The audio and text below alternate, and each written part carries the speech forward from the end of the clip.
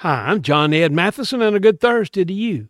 Sometimes in life, people see folks in need with whom they greatly disagree, yet reach out and help them. This happened recently in the U.S. Senate. Senator Rand Paul performed the Heimlich maneuver on Senator Joni Ernst when she was attending a Republican luncheon and started choking on something she had placed in her mouth.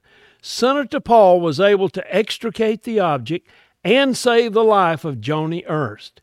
Senator Lindsey Graham, a longtime Paul adversary, said, "God bless Rand Paul." He then said, "I never thought I'd say that."